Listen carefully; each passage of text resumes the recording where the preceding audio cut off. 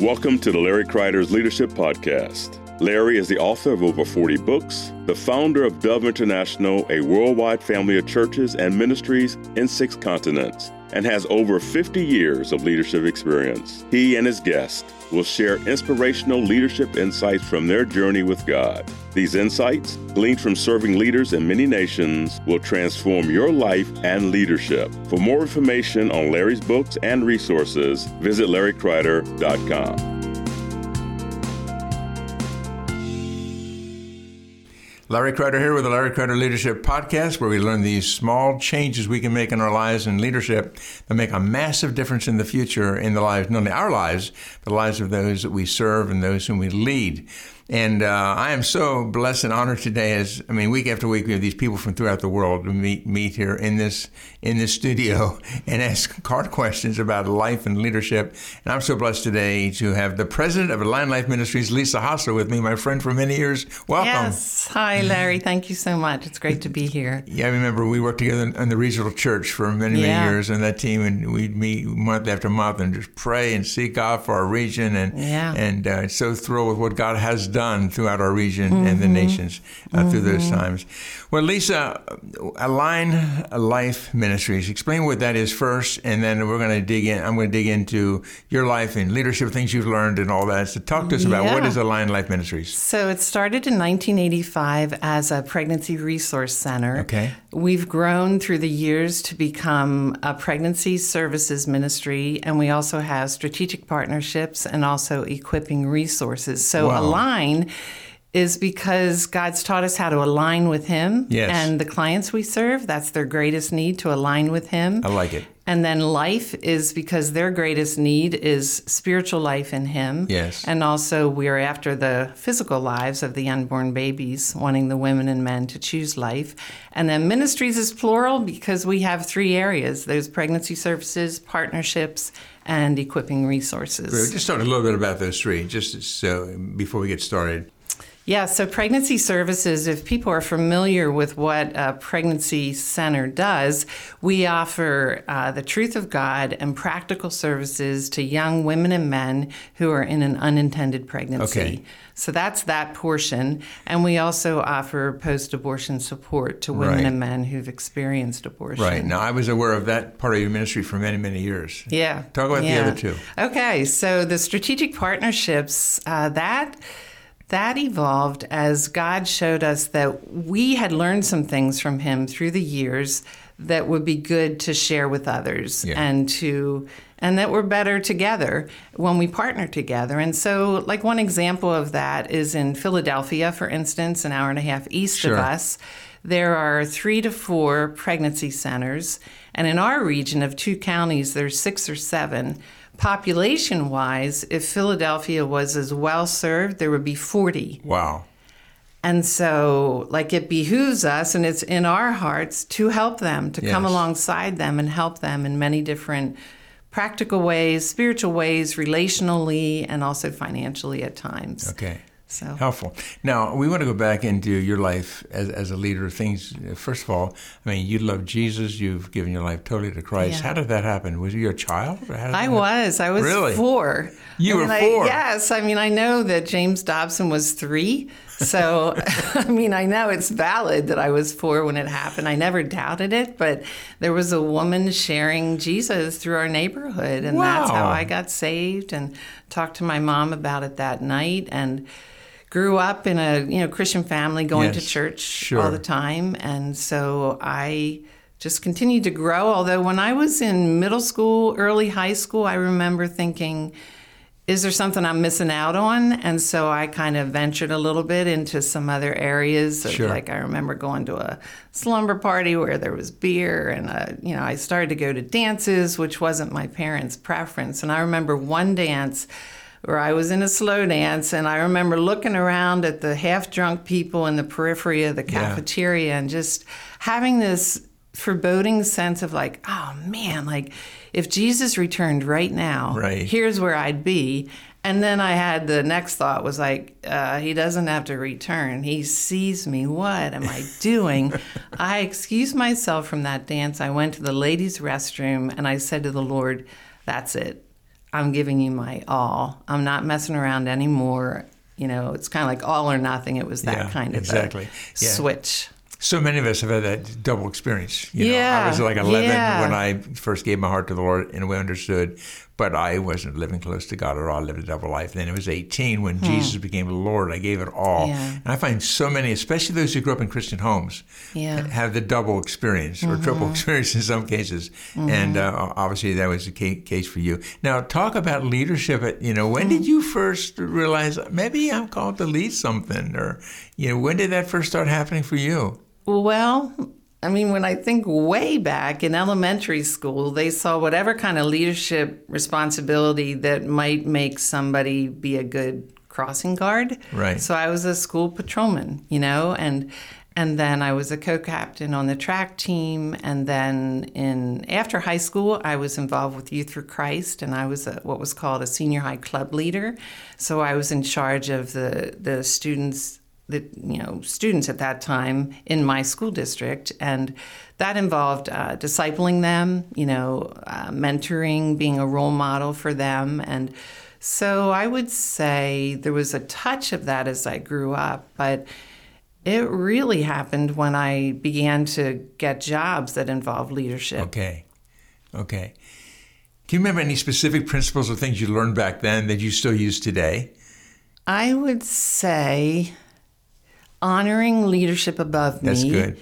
And really caring about the people who were on the team around me. So, respect for leadership and compassion and collaboration with those around me. So good. Now, let's talk about the early days of what was called Susquehanna Valley Pregnancy. Right. How some of that was birthed. And let's just talk about that whole process. There's a lot of leadership principles we can learn from that. Yeah. So go for it. All right. So there was a group of women back in 1983 who were very pro-life and felt that you shouldn't just be pro-life in your conviction, but you should put your pro-life convictions into action. And so they prayed together for a while, affiliated with the most evangelical national group, that oversees pregnancy ministries, and reached out to the church in Lebanon County is where we started, and had full church support, basically. No, you were involved with this group at that point? No, I just heard about it. I was still in another ministry, serving as director of counseling. And then they were ready to hire a director, and I applied, and they hired me, which was kind of amazing. It is a kind of amazing experience as a 24-year-old to have people call you or refer to you as the director of the ministry, this fledgling brand new ministry. And I felt like I knew nothing about it because I actually did know nothing about running a ministry, or really I didn't know a whole lot about pro-life. I knew that I was, but so I guess I had some catching up to do. One way that I did that is we opened in May of 1985, and in York, a nearby county, that pregnancy ministry was opening a month before us, and so their volunteer training was happening. So I took their volunteer training, so I'd have a leg up on our volunteers who were trained the next month. So you stay ahead of those you're leading. Yeah, just by about a half an inch. Yeah, in the beginning. That's great. So then at Susquehanna Valley Pregnancy Center, was birthed and began in operation. Obviously, you had to build a team. Yeah. What have you learned about teamwork as you look back at those days? What did you learn back then that still helps you today? That if you look into somebody's life and the way they're functioning in a ministry, the way they're serving, or the way they're leading, it's pretty evident what their gifting is.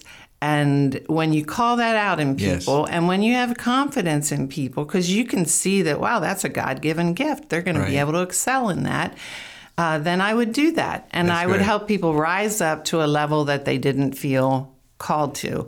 But they would do it, and they would see that, this is something that I can do, So I guess I would see in people what they would be good at if they would step into it, and then I'd be like their cheerleader and sometimes their coach, enabling them to excel in that. Another thing I did early on, there were 30 volunteers who were ministering to the clients who came in, and so I was like looking out for 30 people. Well, I could do that better at a volunteer meeting than I could do all through any given day when I also had administrative responsibilities. Right. So I knew that I needed what I called shift leaders.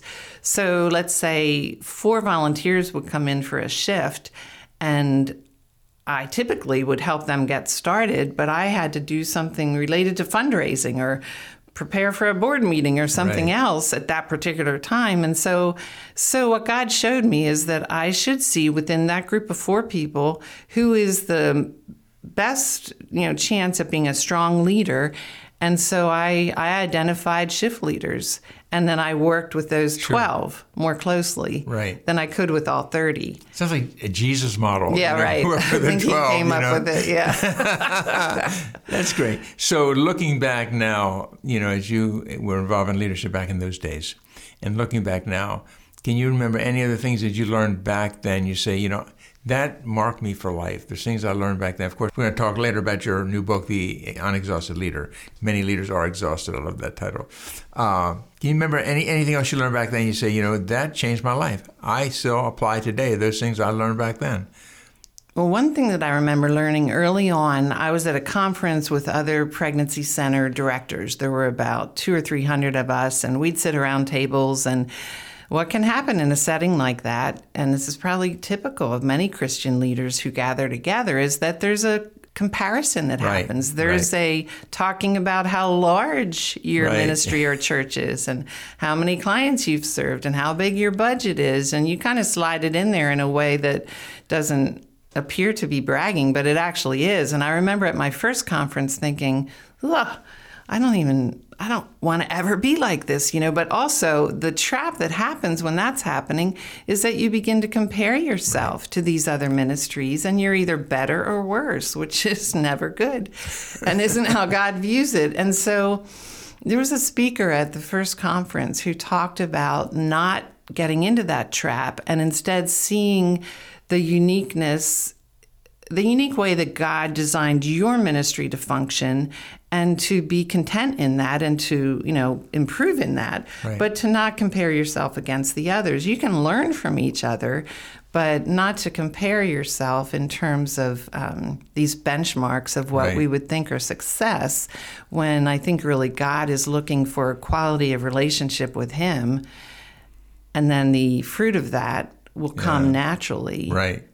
Paul the Apostle says it well. Those who compare themselves among themselves or by themselves are not wise. Yes. I have found often that if I compare myself to someone who's doing a much better job than I am, it gets depressing. Yeah. And then you find someone who's doing something and you think you're doing a better job, you get into pride. Exactly. Right. So it's basically comparing ourselves with who God called us to be and our ministry to be, and that's where the blessing comes. So somewhere along the way there, you changed names. Yes. Why did you do that, and how did that happen? Walk through that leadership process with us a bit.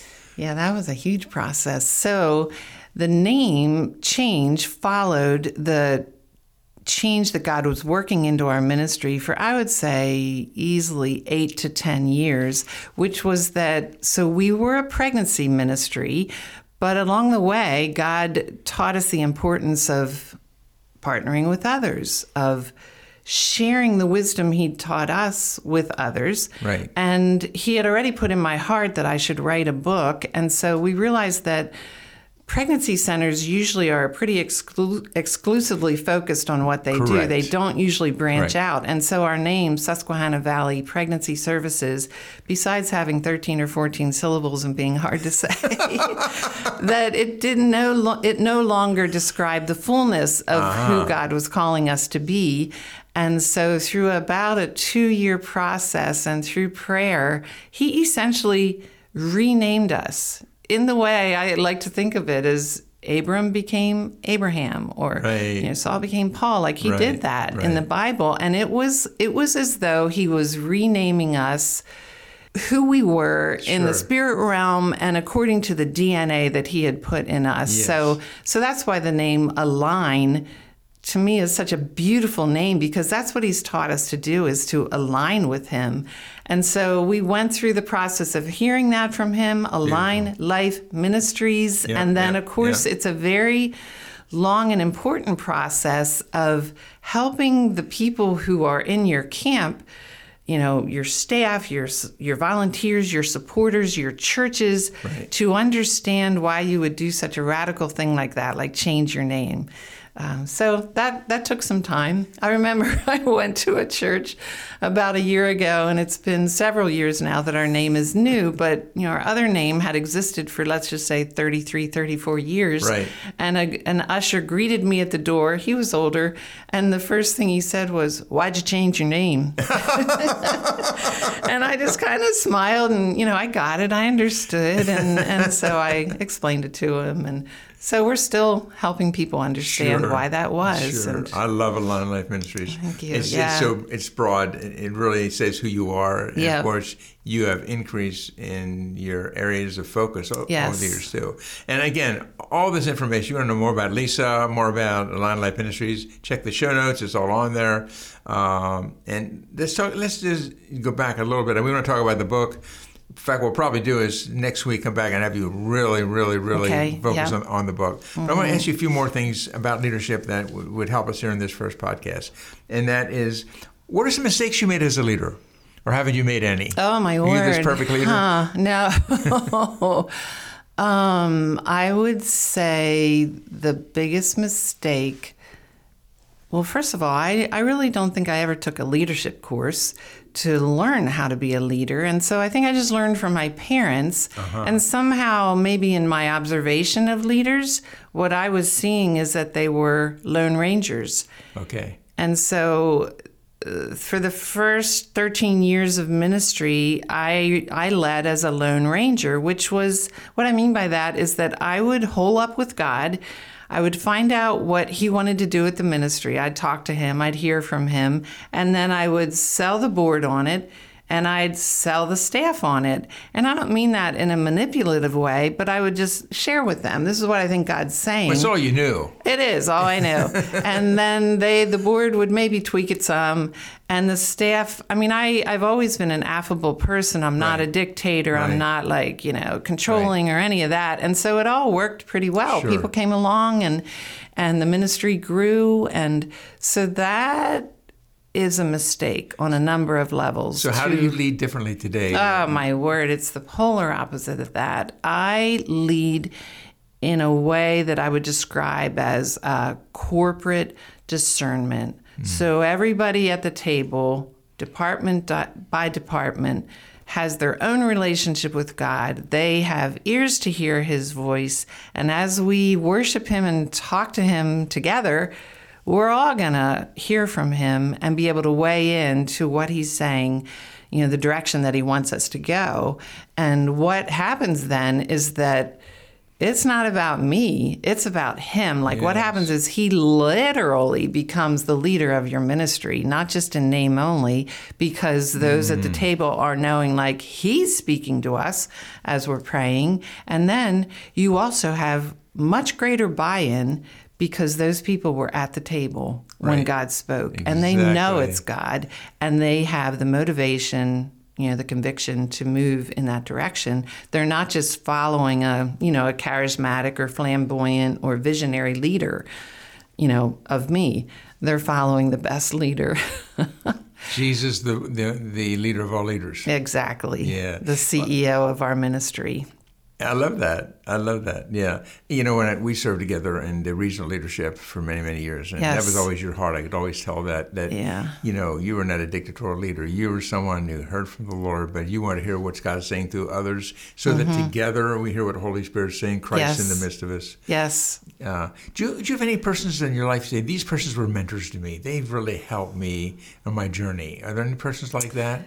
Yeah. I mean, when I was in high school, there were a couple of men, they were, in leadership in the church who saw something in me and were praying for me and speaking into my life in a way that made me think, there might be something God wants me to do with my life that's beyond what I would picture, So there was that. But then when I started at the ministry 37 years ago, Sure. the founder of our ministry for 10 years was like a professional and a personal mentor to me. Good, She was good. she was older, wiser, Sure. more mature, an excellent writer. She's somebody who helped me to write better, and she was very organized. And so I learned a lot of professional skills and also spiritual depth from her. And then the president of our ministry back then, or the chairman of the board of our ministry back then, was her husband, actually, and he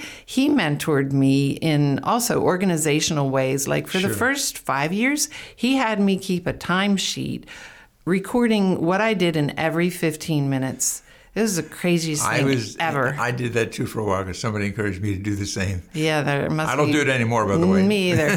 And actually, over the weekends, I would find myself being tempted to write down what I had just done. But I mean, I would categorize it all at the end of the week and send him the report of like 23% of my time was with our volunteers, 15% was with our clients, and it was helpful in that way because it kept me accountable, Right. Kept me being productive. And then later on in life, there would have been a woman who was more seasoned in intercession, and I was mentored by her for a number of years. And then throughout my whole time in ministry, Keith Yoder has he's been a mentor to me for many years. Spiritual advisor of our ministry and a personal mentor to me, who has spoken the most life-changing truth into my life, really, straight from God, that is really formative within our ministry. So It's really important that you share those things because, people look at you as a dynamic leader, and you are, and yet you've had all these people who've, spoken into your life and helped you in the whole process. And sometimes people think, well, someone just becomes a leader. No, there's always the story behind the story. And that's what I'm trying to get out today. Yeah. Any other stories behind the stories that helped you in your journey? I just am thinking of many years ago when I first discerned that it would be good for me to take some personal retreat time, related to the ministry. I remember calling you on the phone, and I was such a type A personality, wanting to charge ahead. And so I thought of these 2 days alone with the Lord and what all I could accomplish, and just wanted to hear what all you accomplished in 2 days like that. And I think you picked up on that in me, and you said, Lisa, I just want to give you the freedom to take a nap if you get tired on that retreat. I don't remember that. You did. And I thought wow, that's so different from what I thought I was going to accomplish so much. But I did take a nap on that retreat. And I mean, you said other things as well, but it was like you gave me permission to be human, right, and to relax with the Lord and not, kind of be checking off boxes of what I was accomplishing in my time of I read this book of the Bible, or I got this half year of plan ready for the ministry, So it wasn't so much a working retreat as it ended up being a resting and responding to God's leading kind of a retreat, thanks to your input. Oh, that's good. I hadn't even remembered that. Yeah, it was way back. I do remember when you took that retreat. I remember that. So I knew we had some conversation about that. Yeah. So leadership today seems much more difficult, at least for especially those involved in church leadership, than it was perhaps 20, 30 years ago.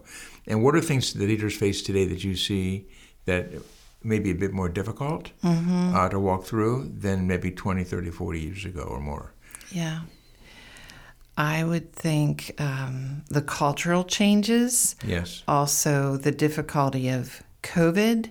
I think there's an exorbitant amount of pressure on leaders. I see that within the leaders within our own ministry. And so all of that to me points to the need for time with the Father. That's right. As an individual, as a leader, and then also with your team.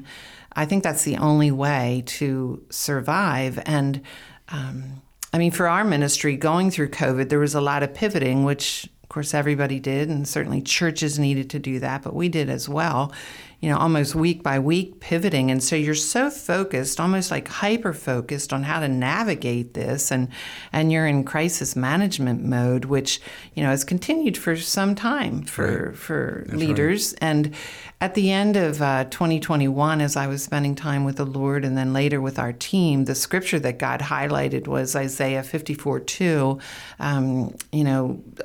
Enlarge the space of your tent, stretch your curtains wide, do not hold back, lengthen the cords, strengthen the stakes. And so here was God in the midst of a season where there's been a lot of crisis management, and he's saying, do not hold back, kind of move forward. So I think his word for our ministry was get out of that crisis management mode.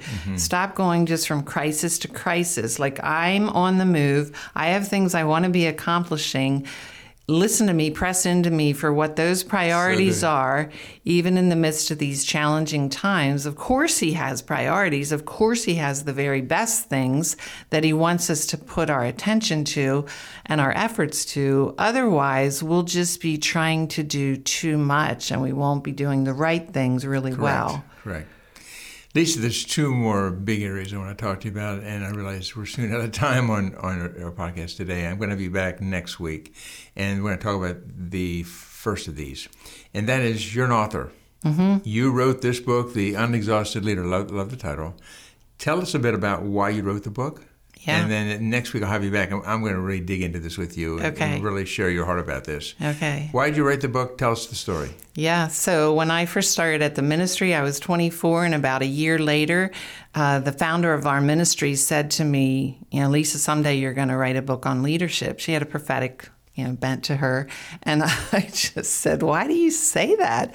And she said, well, because the volunteers who are drawn to the ministry are sharp, awesome, godly Christian women and some men, and they stay.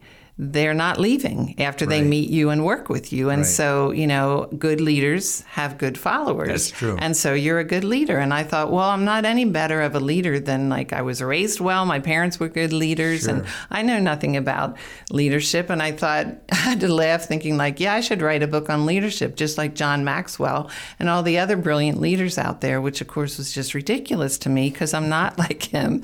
But then, about 13 years into ministry life, God radically shifted me from being a Lone Ranger leader to being one who, as we've talked about, would sit with my team and worship the Lord, interact with each other about his greatness, hear from him. And about a year into that, and we can talk more about it next week, but I realized this is book worthy. I can write a book about the best leader, God. That's I'll write a book about that. And it was so transformational within our ministry, even in that first year. Now it's a 24-year-old paradigm that is not old, that never gets stale, that continues to deepen and be strengthened within our ministry. But already that early into it, I could see that, this is book worthy. I should write a book about this. And so then I did.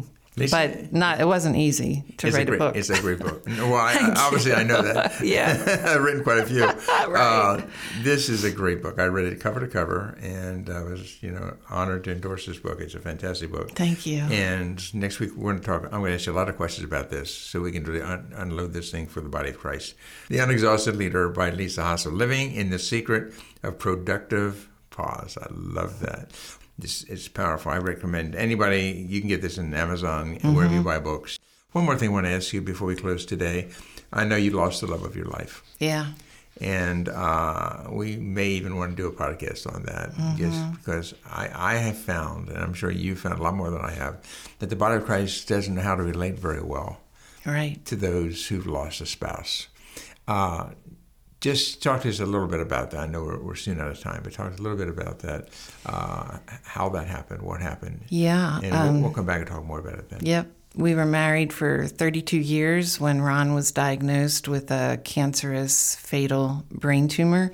I was led to be his primary caregiver, did that for 13 months, took a leave from work, and then he went to heaven in September of 2019. And if I had thought about what it would be like to lose a spouse before I lost him, I pictured that it would be searingly painful for a while, not just a year, but longer than that.